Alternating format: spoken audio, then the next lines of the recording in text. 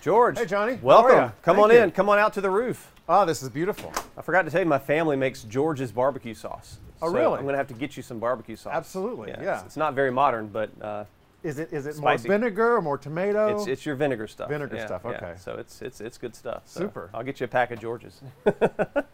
Welcome back to Chapel Chats. I'm Johnny Chappell, and a little bit of a different setting for us. We try to do these in the backyard when it's nice out, but frankly today it's just not that nice out. So lucky enough that one of our developer clients, Lambert Development, builder and developer of the Clark Townhomes in Cameron Village area of downtown Raleigh, has these really nice modern townhomes that we're selling at Chapel Residential, and they come with a screen on the roof, a shade. And so one way to enjoy the outdoors without having to have the elements literally ruin your day is with a retractable shade. So we're on the roof, still in somewhat of a backyard outdoor setting, and really thrilled to have today with us George Smart from NC Modernist. He's the executive director of the organization, the nonprofit that really is devoted, and I'll let you tell the story better than me, George, to all things modernist and modernist architecture related across the state of North Carolina.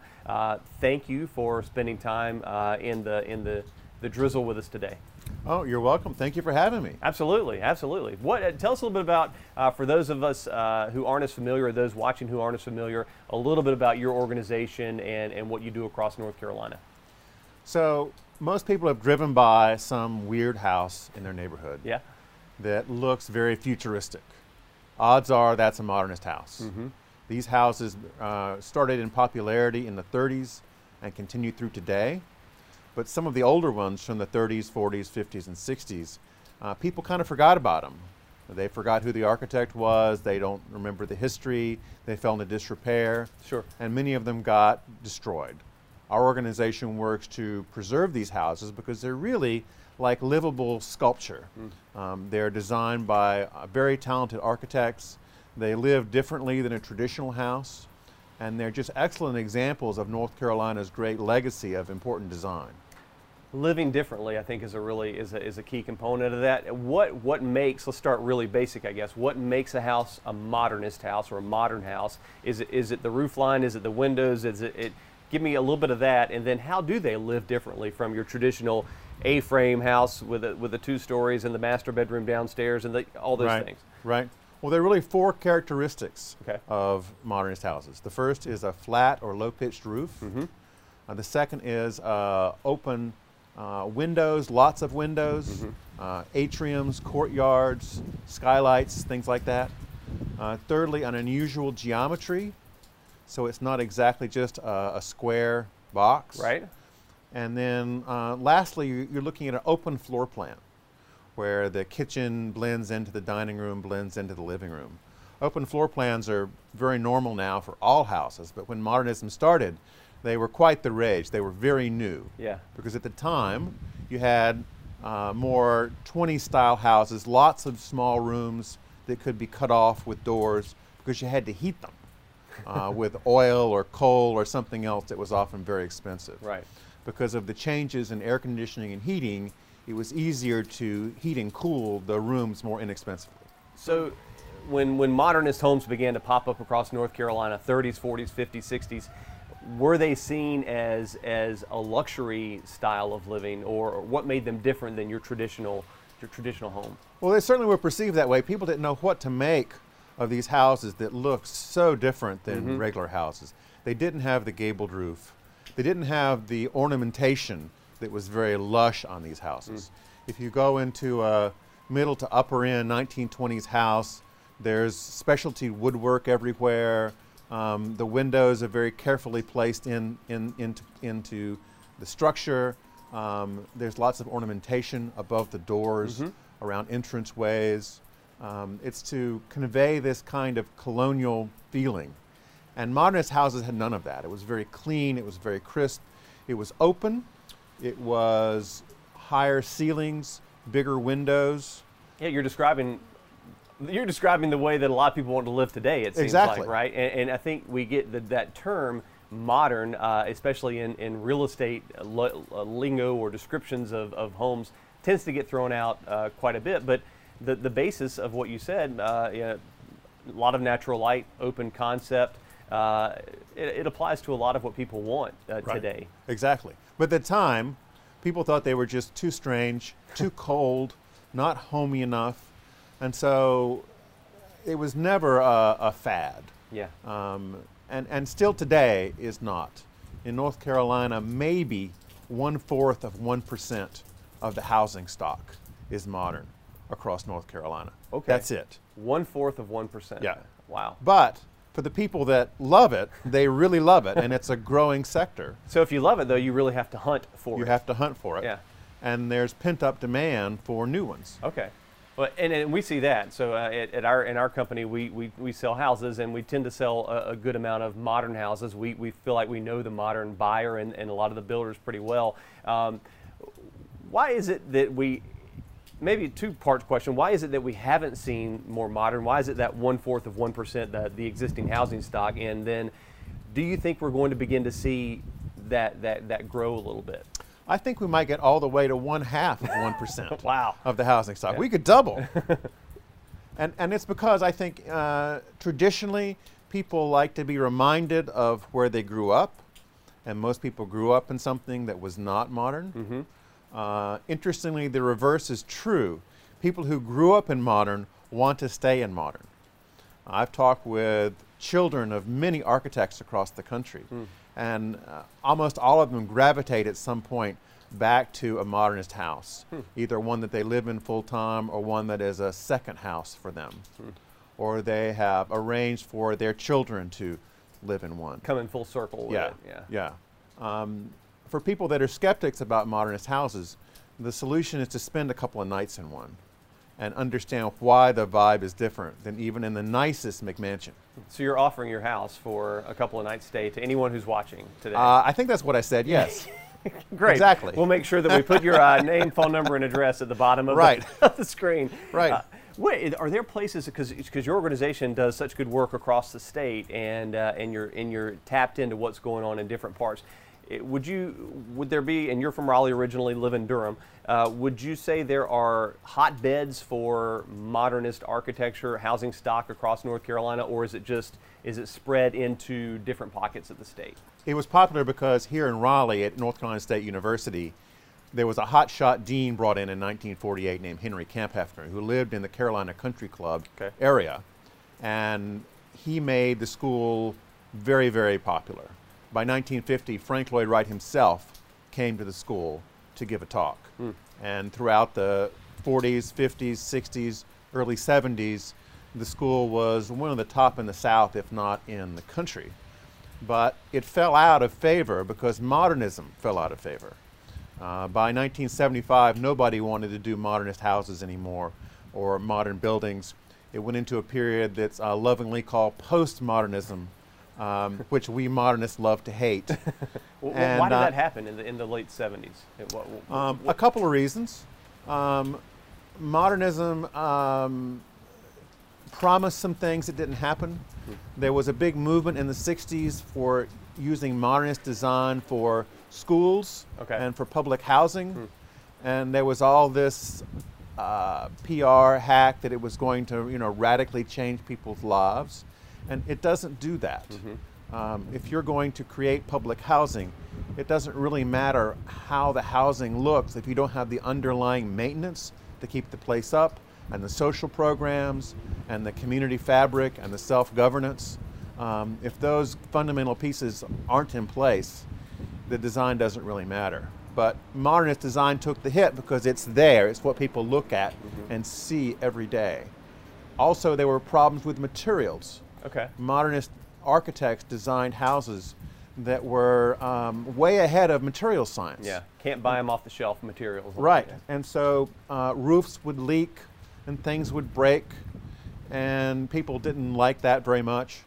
But now, in the last 30 years, material science is completely advanced. Yeah. You can build anything you want out of anything, pretty much.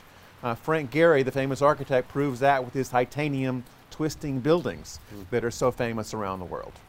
Yeah, we're seeing it's just this last 30 years, and in the real estate market specifically, I'd say seems to be last decade or so, this real demand from people who are moving to our state from other parts of the country as well who, maybe to your point, maybe they grew up with modern, maybe they just want something different, but they come here looking for that. And there's still a real shortage of that type of housing stock on the market in our area. Do you see that changing at all, or is it always going to be that hunt for that hard-to-find gem of a modernist house? In North Carolina, you're always going to have to do a little bit of work. Yeah. I mean, we're not California, where modernist houses are very, very plentiful. Right. Thousands and thousands and thousands of them. Because principally the climate lent itself to that kind of construction. Plenty of sunshine, plenty of fresh air. Makes sense. You could open your sliding glass doors most of the year and not worry about bugs or rain or humidity or all the things we put up with here. We have a lot of that. Yeah. Yeah. Especially rain, right? Yeah. Rain is a good good thing. So that's a good point. And so reasons for lack of that stock in the market, but they also tend to, those buyers, and maybe that's across the board, they tend to be willing to pay a premium for that either new construction modernist house or that hidden gem that needs the new roof, that needs updating. Do you think that modernist homes, and maybe that's because of the lack of supply, fetch a higher price point? Is there any math to that, any arithmetic to that? It could be. It could be because of a supply and demand thing. I think it's just a certain amenity. Like some people will pay more for a house on a golf course. Sure. Okay. Some Makes people sense. will pay more for a modernist house because of the vibe on the inside and they like the way it lives. Yeah. It's just a different kind of amenity that some people are really into. We're in a really different time right now with COVID-19, and that's impacting everybody in every organization and every business. We're sitting a good distance apart, so we're being safe about it. How has COVID impacted your organization and some of the things that you like to do outreach-wise and extension-wise already this year? Well, our organization as a nonprofit is very interactive with the public. We put on about 30 events a year, house tours, tours out of state, even out of the country. Yeah. We have our Thirst for Architecture series of parties every month. We have a movie series that typically runs from October through March. But because of the virus, we've had to scrap all those public programs through the fall. So it's really put a dent in what we're doing within the state. However, we've always been a strong foundation of research and documentation on houses. We've documented 2,400 modernist houses within the state of North Carolina and about 8,000 modernist houses across the country. Wow. So nationally, every house by every major iconic architect of the 20th century, and within North Carolina, every modernist house by every architect that we can find. That's amazing. A lot of that work now, that in-person work is transitioning over to digital or to virtual. I would imagine you've seen maybe a big spike or increase in engagement and in traffic with your website, with the podcast, with other things that you're doing, because people are at home more and they have a little bit of a different amount of time on their hands maybe. Right, and they're going to their keyboards and they're wanting to look things up. They're spending time to listen to a podcast which they've heard about for a long time, but just haven't had the time to do it. Right. Now they do. Now they have time. Yeah. You know, it's just a different gear of life to be in. And for us, it's really helped expand our audience. And to live in a home, we're all have been cooped up right in our houses for much more than normal for the last two and a half months.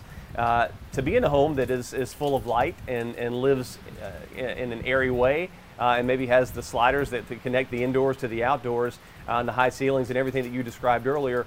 I wouldn't say that people living in a modernist home live a happier life right now, but maybe there is something to be said about stay at home or stay in place orders and the type of home that you have to be in place in. Does that make sense? Right. Yeah. I mean, there is some connection between modernism and the virus. Yeah. And that is 100 years ago, when we had the Spanish flu, that influenced a whole generation of architects to make houses more open, to get more sunshine in, to get more sources of air coming in. We didn't have air conditioning, so you had to figure out how to site the house to get the maximum amount of sun without heating it up too much. Getting breeze to flow through the house in the correct way, given the prevailing winds. That affected famous architects like Richard Neutra, who came to prominence in the United States through something called the Lovell Health House in Los Angeles, which is still there now some 70, 80 years later. Wow.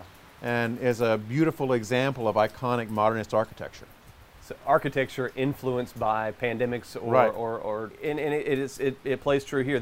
We're on a rooftop of a townhouse that is 2,500 square feet over 3 stories, but there's 800 square feet on the roof, and the reason for that design was people want access to outdoor spaces. They want to be able to live in our climate, even with the bugs and the rain, with green out the back door, and that applies to even though it applies to a lot of people.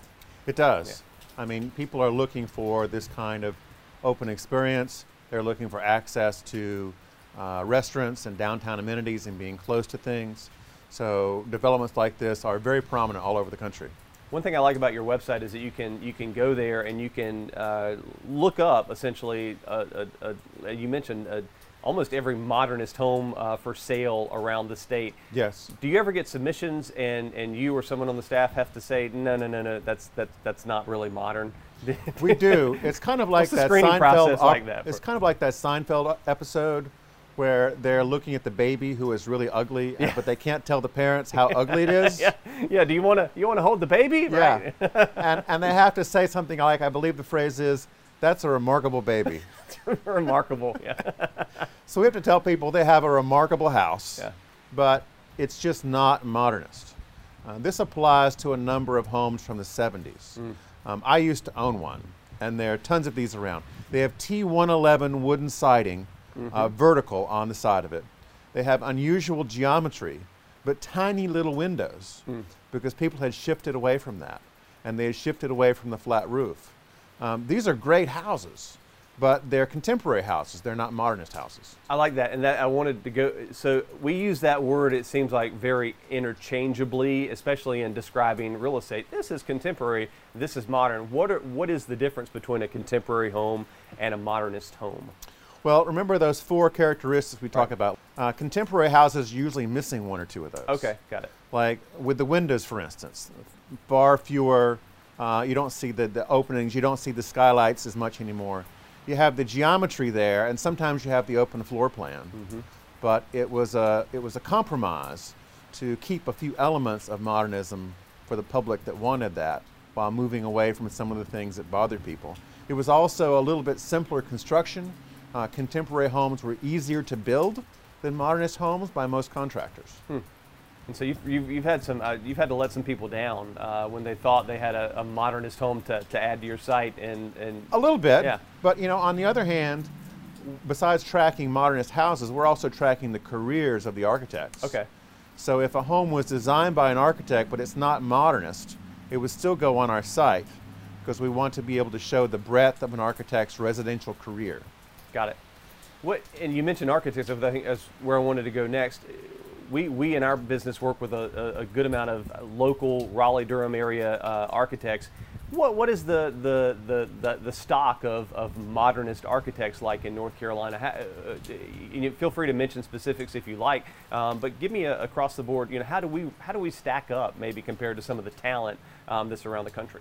Oh, North Carolina has a great inventory of modernist architects, and people call me all the time, and they're very concerned. Like, how do I pick the right architect? And I have to tell them that that's not the issue, because almost any architect they go to can design them a fabulous modernist house. The issue is the builder. Most builders are just not familiar with modernist construction. They'll say they are, but they're not. Yeah. They don't know how to work with the steel and glass and concrete to the extent that one has to. And trust me, your cousin Earl is not necessarily going to do a good job. You want to find someone who has experience directly. But Earl said he could do it at a discount. Right. He said he'd give me the family discount, George. Yeah. Earl will give you a discount, all right, and you'll get your money's worth. And I think that is a big disconnect. It's to your point about the sculpture or the piece of art that a modernist home is. The architect is the creator of that, and then giving that blueprint to a builder who can then execute the plan. I think that's where a lot of the gap or the the distance happens. Right, and that's where any lawsuits come from too. Yeah. Is that people are ultimately disappointed with the execution, not necessarily the design. Because those homes, they do tend to take longer, we've seen, in the design phase and in the construction phase than a typical home does. A lot of times the materials, the steel, the windows that go into those do drive the cost up. So you have to, if you're a buyer and you're looking on Zillow or Redfin or whatever, and you're looking for a modernist home, and you want to start from scratch and have the American dream of creating your own home, you need to go into it eyes wide open. That it's going to take longer and cost more than maybe your two-story square box. It depends. I mean, one of the things about modernist houses, as far as the media goes, is builders and developers and owners like to bling them out. So you can have an extraordinarily expensive house with all the things that you put in it. However, modernist design is really different from traditional design. In terms of cost per square foot, they can be very similar. So if you're not trying to have the latest, greatest, most expensive appliances for your house or features like that, you can have very superb design and have a great modernist small house for the same money as you could do something else. It's just that people who tend to buy modernist want to add a lot of other stuff to it. They want to have that espresso machine built into their kitchen. Yeah. They want to have some specialty sinks or ovens or appliances or things like that. In our house, we realized this early on and went to Sears and just ordered all our appliances at one shot on sale. And they stuck them in storage for 6 months until our house was ready and put them in. Because we realized that ultimately neither one of us is a chef. So we didn't need to have the $16,000 fridge. The Viking appliance package. Right. I think by looking honestly at those decisions, you can have any house you want, really. Is there any, to our point earlier, people have a little bit more time on their hands maybe now or have had it the last couple of months, but folks are also starting to get out and about a little bit more recently. If it puts you on the spot here, if I've got a few, even though I can't go on large tours now, if I really want to go and head out and see some really amazing, maybe under the radar examples of modernist architecture in the Triangle area, give me a couple that come to mind. So there's some neighborhoods you can drive through. Okay. Off of Cornwallis Road in Durham, Duke University started a neighborhood for faculty in the 60s. That's 70% modernist houses. Okay. There are 60 or 80 of them over there you can drive around. Great neighborhood. Granville Drive in Raleigh around the Country Club is one. There are a number of them in Chapel Hill on Morgan Creek Road, which is where the musician James Taylor grew up. He actually grew up in John Latimer, George Matsumoto modernist house that right now is being renovated. And it's going to be spectacular once it's all complete. Then you've got another area called Lakeshore Drive in Chapel Hill, around a lake. And most of those houses are modernist as well, as you can see those just driving around. And then in the Raleigh area, within the Beltline, in the last 10 years, there are 200 different units of condos and houses and townhouses have been put up that are really terrific. Thank you for mentioning some of the new stuff that's popped up in, I think, both Raleigh and in Durham. And I think the reason why we try to push our builder clients and developer clients to push that envelope to modern, because again, we see that there's such a small supply of that and such a demand for it in the marketplace. George, as we wrap up, anything else you'd like to add about your organization, how people can get involved, and anything else? Well, we have a newsletter that comes out every Monday that people can subscribe to. It's free. You can access that at ncmodernist.org. And people who have questions can reach me at george@ncmodernist.org. Great, and as you offered earlier, we'll put George's home address on there, and he's welcome to have you over for a couple of evenings to let you try out a modernist lifestyle. It does happen. I mean, when we moved in, the day we moved in, the fire truck pulls up, and like 8 guys get off. And they all want to see the house. These were just guys from the local fire station that were curious about that weird house going up on Pelham Road in Durham. So people drive by all the time and are taking pictures out their cars. We're used to it by now. Could be worse reasons to have a fire truck show up. Exactly. Thank you, George, for being a guest. Thank you for watching this edition of Chapel Chats, and we'll be back with another one very soon. Bye.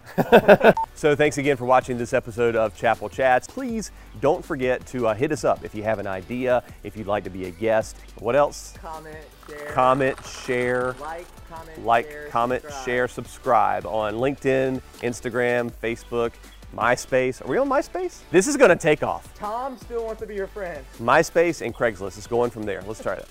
All right, thanks.